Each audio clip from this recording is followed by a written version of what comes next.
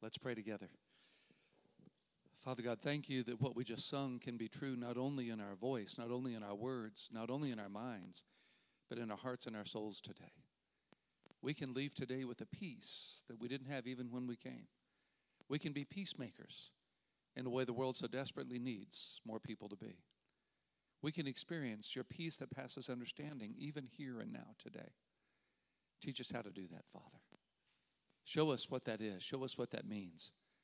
Lead us to the peace you intended to give us so that through us you can give your peace to the world. I pray for me and us in Jesus' name. Amen. Well, I came across the other day some wisdom from first graders. Someone said everything I needed to know in life I learned in kindergarten. Isn't that a book? Something like that? Yeah, well, first graders apparently learned this from kindergartners. Here's some wisdom I know you'd probably want to write down and take with you today. Wisdom, hang on, from here we go. First graders, don't bite the hand that looks dirty. That's good wisdom, right? You're not writing this down. You need to be writing this down. They're finishing sentences here, and that's the first one. Here's the second. If you lie down with dogs, you'll stink in the morning. Think about that. I mean, there's actually maybe something there. A penny saved is not much. And then here's the reason I put these up here today. Better to be safe than punch a fifth grader. Wisdom, isn't it? Things you just need to know in life, right, to get ahead. It's been calculated that of the last 3,400 years of human history, humans have been at peace for 268 years. 8% of recorded human history. 3,400 years anyway. 8%. We've been at peace. A lot of the peace that we need, that we don't have, is the result of things that are outside of our control, of course. Praying right now for what's going on in New Orleans and Louisiana, up into Mississippi, and the floods that are happening and the damage as a result and all that's inside that. As of this morning, the good news is that the Mississippi apparently is not going to reach the 20-foot crest. It's going to get close, but apparently not going to crest, and that's good news. But still so much that's inside that, and so much of the turmoil in life is nothing probably we could have necessarily prevented, but so much of it is. You might have seen the thing in the Persian Gulf this week about the UK British tanker and the Iranians and the conflict that was narrowly avoided there from what could have at least been a regional conflict, a regional war, if not more, and all the attention right now on the Iranian nuclear ambitions and all that's inside that, and Iran to Hezbollah to the Shiite Crescent, and the kind of Cold War that's heating up with Saudi Arabia, and just all that's happening there. When you think about the conflict in the world, most of it, seems like, are things that if we had taken Jesus' beatitude to heart, would be different. Blessed are the peacemakers. Blessed. Makarios in the Greek. A peace and a tranquility that surpasses circumstance. A sense of well-being that the world can't give. Blessed are the peacemakers, for they will be called sons of God. We're walking through the Beatitudes this summer. This is the next to last, and it may be the most vital for our culture, for what we're doing today. So let's think about it on two levels real quickly. First of all, how do we have peace? Can't give what I don't have. If you're looking for singing lessons, don't come to me, If you're needing help with your golf swing, I'm not the guy you want to talk to about this. I was playing with a friend a few years ago, and I shanked something, and I asked him what I needed to do, and he said, "You'll have to get better before I can help you," which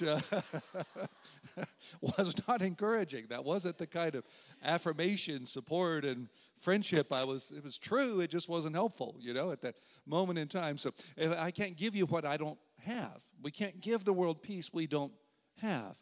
So the first stage to being peacemakers is being people who experience, obviously, the peace of God. What does that look like? Where do you need that? Where in your heart? Where in your family? Where in your circumstance? The word peace is shalom. It's the greeting in Israel. When you're in Israel, people will say shalom, or if it's the Sabbath or Shabbat, they'll say Shabbat shalom. Shalom means be well. It's not just hello or goodbye, it's be well, in all the senses of being well. Shalom. Where do you need shalom? Think about that as we look at what God's word says about this. First of all, how do you have shalom?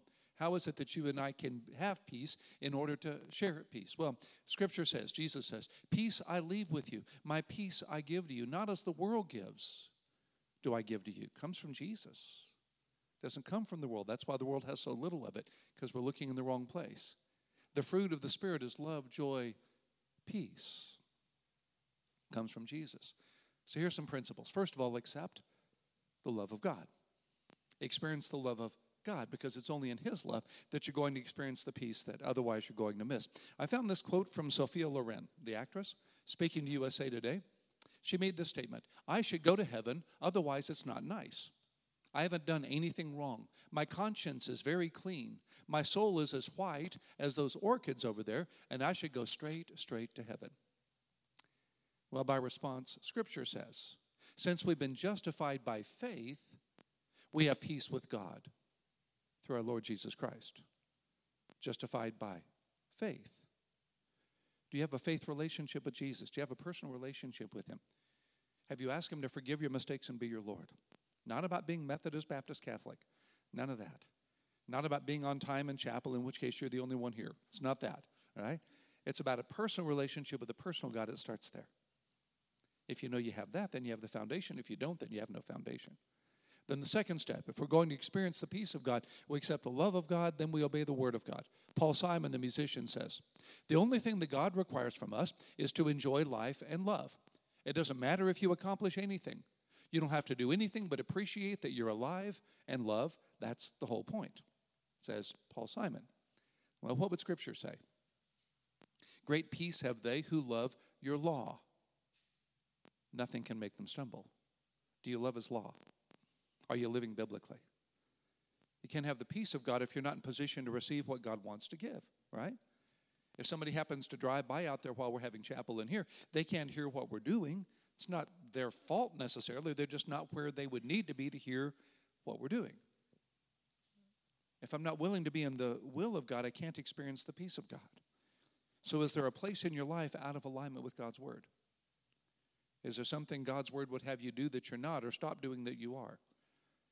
Is there a place in your life where you're not where God's will would have you be? In order to have His peace, first you need a relationship with Him. That's the love of God. Then you need to be in alignment with His will. That's the word of God.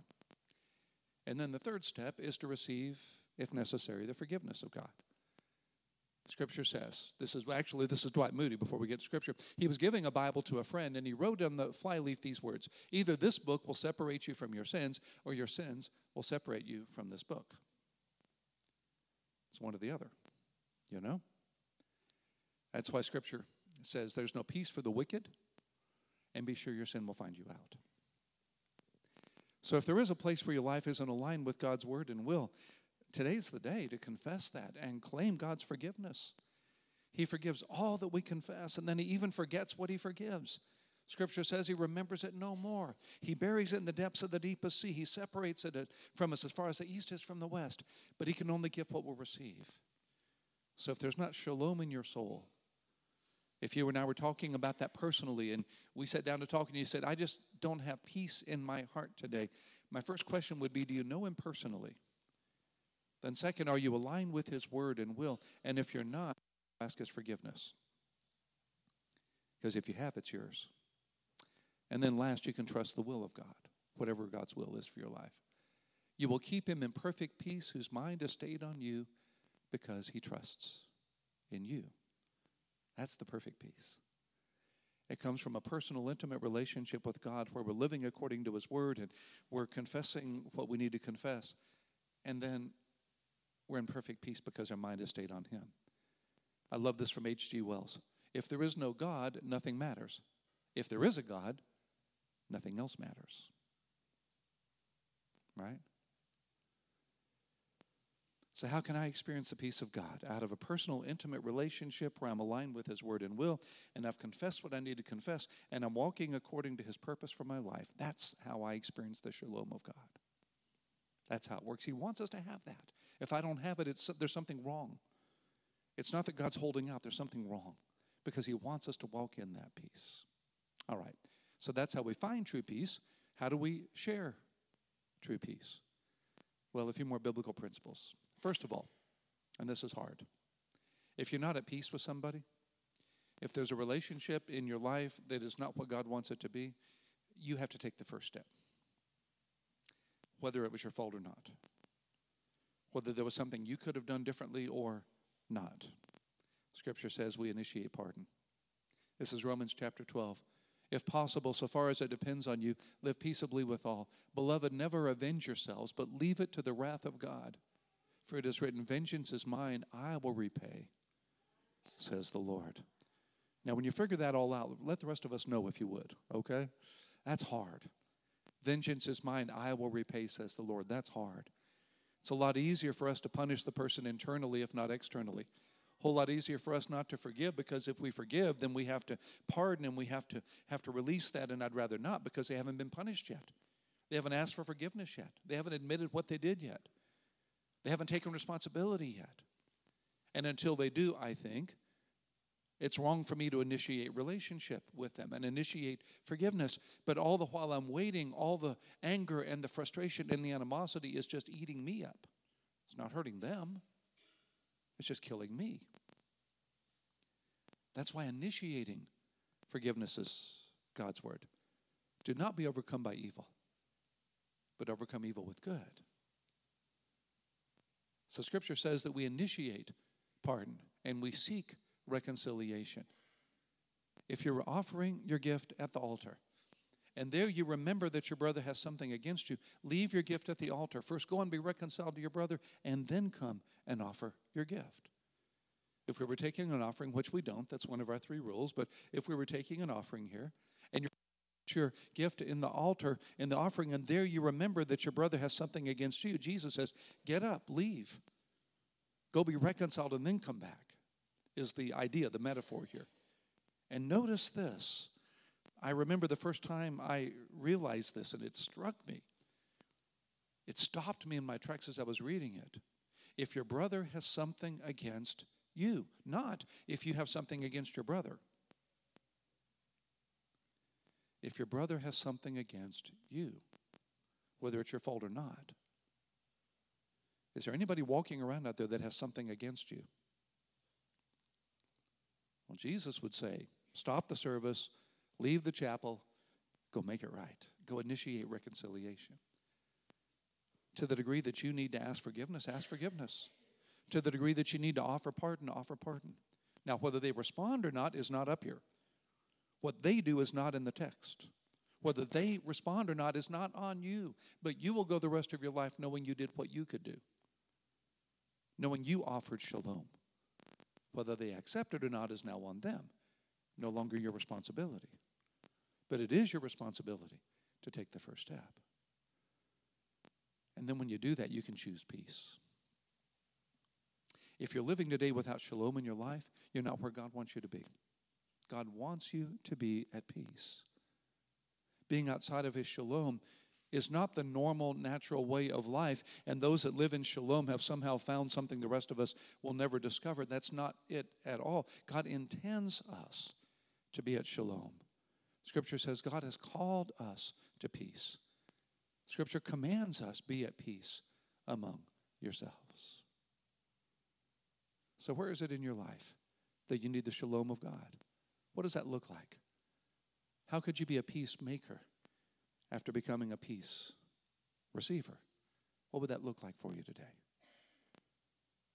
If you will be a person who chooses to experience and to share the peace of God, the world will take note.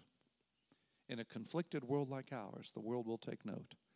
I'll give you this example, and then we'll take the Lord's Supper together, and we'll be done. This is John Wesley. There we go. Wesley is known to the world as the founder of the Methodist Church. He wasn't known that way for a whole lot of his life. In fact, what we call the Methodist Church didn't actually come to be as it is until after his death. He never knew himself to be the founder of a denomination we call the Methodist Church today. He was the founder of a movement that became that. He was one of the most significant, one of the most remarkable Christian leaders of all time. He, on horseback, preached the gospel with such rapidity and such consistency that is calculated he could have ridden around the world 10 times. That's how much horseback riding he did to share the gospel. He preached more than 40,000 sermons. I went online this week looking for a compendium of all of Wesley's writings. I have a 6-volume set in my library of his most significant writings, it said. But if you wanted to get today everything that Wesley wrote, it would take 65 volumes. that you'd have to purchase in order to have everything that he wrote. A life of absolute, remarkable impact for the gospel. But it didn't start that way. Early in his life, he became a missionary from England to the American Indians. The whole story behind that. Although he was not yet himself converted. He didn't know he wasn't converted. He didn't know that he was missing the relationship with God that he eventually had. He knew something was wrong. There was no shalom in his heart and his soul, and he didn't know what it was. And his day and time, his understanding was the more you work, the harder you try, the earlier you get up, the later you stay up. That's how you get there. And the best way to get there was to go be a missionary. So he decided he would go be a missionary to the American Indians. And as he said later in his journals, I came to convert the Indians, but oh, who will convert me? And on one of his trips across the Atlantic, he was on a ship that was struck with a horrific storm. And in his journal later, Wesley wrote these words. The sea broke over, split the mainsail in pieces, covered the ship, and poured in between the decks as if the great deep had already swallowed us up. A terrible screaming began among the English. The Moravians calmly sang on. The Moravians were a German group of Christians who were also on the ship with him traveling over to America. Moravian brethren, they're sometimes called. And he said, while he, the English, were screaming, the Moravians calmly sang on in a worship service. I asked one of them afterwards, were you not afraid? He answered, I thank God, no. I asked, but were not your women and children afraid? He replied mildly, no, our women and children are not afraid to die. From there, Wesley says, I went to neighbors and pointed out to them the difference in the hour of trial between him that feared God and him that feared him not. At 12, the wind fell. This was the most glorious day which I have hitherto seen. And Wesley said it was his experience with those Moravians that was used directly by God to lead him to faith in Christ. When he saw their peace, he knew he needed what they had. Imagine going out into your life this week in shalom. Imagine having peace with God and others and yourself. How different would that be from the rest of the world? How much would the world want what you have? What John Wesley will be impacted by the shalom of Christ. Well, that's the gift that's on offer today. That's what Jesus died to give you. That's why he died, was to make peace between God and man. That's what he offers you today. As we take this supper in just a moment, we invite every one of us who knows Christ as Lord. No membership, none of that. If you know Jesus, you're welcome to his table. In just a moment, we'll pass out the bread and the cup, and then we'll take them together. And we'll do this in gratitude for God's grace. But as we do this, please know that what this symbolizes here is a very real thing. Jesus really did die on a cross. He really did die to pay for your sin. He'd do it all again just for you. He loves you that much. He died that you might have the shalom of God. As you take the bread and the cup, I hope you'll take what they represent. I hope you'll take what Jesus offers. Let's pray. Where in your life do you need shalom? Name it right now. Ask God for peace right there, right now. If there's some place where he's calling you to be more aligned with his will and his word, if there's something he wants you to confess, if there's something he wants you to do or not do, if there's some place he wants you to be more surrendered, if there's somebody he wants you to forgive or seek forgiveness from, what's your next step toward shalom? Would you decide to take it here and today?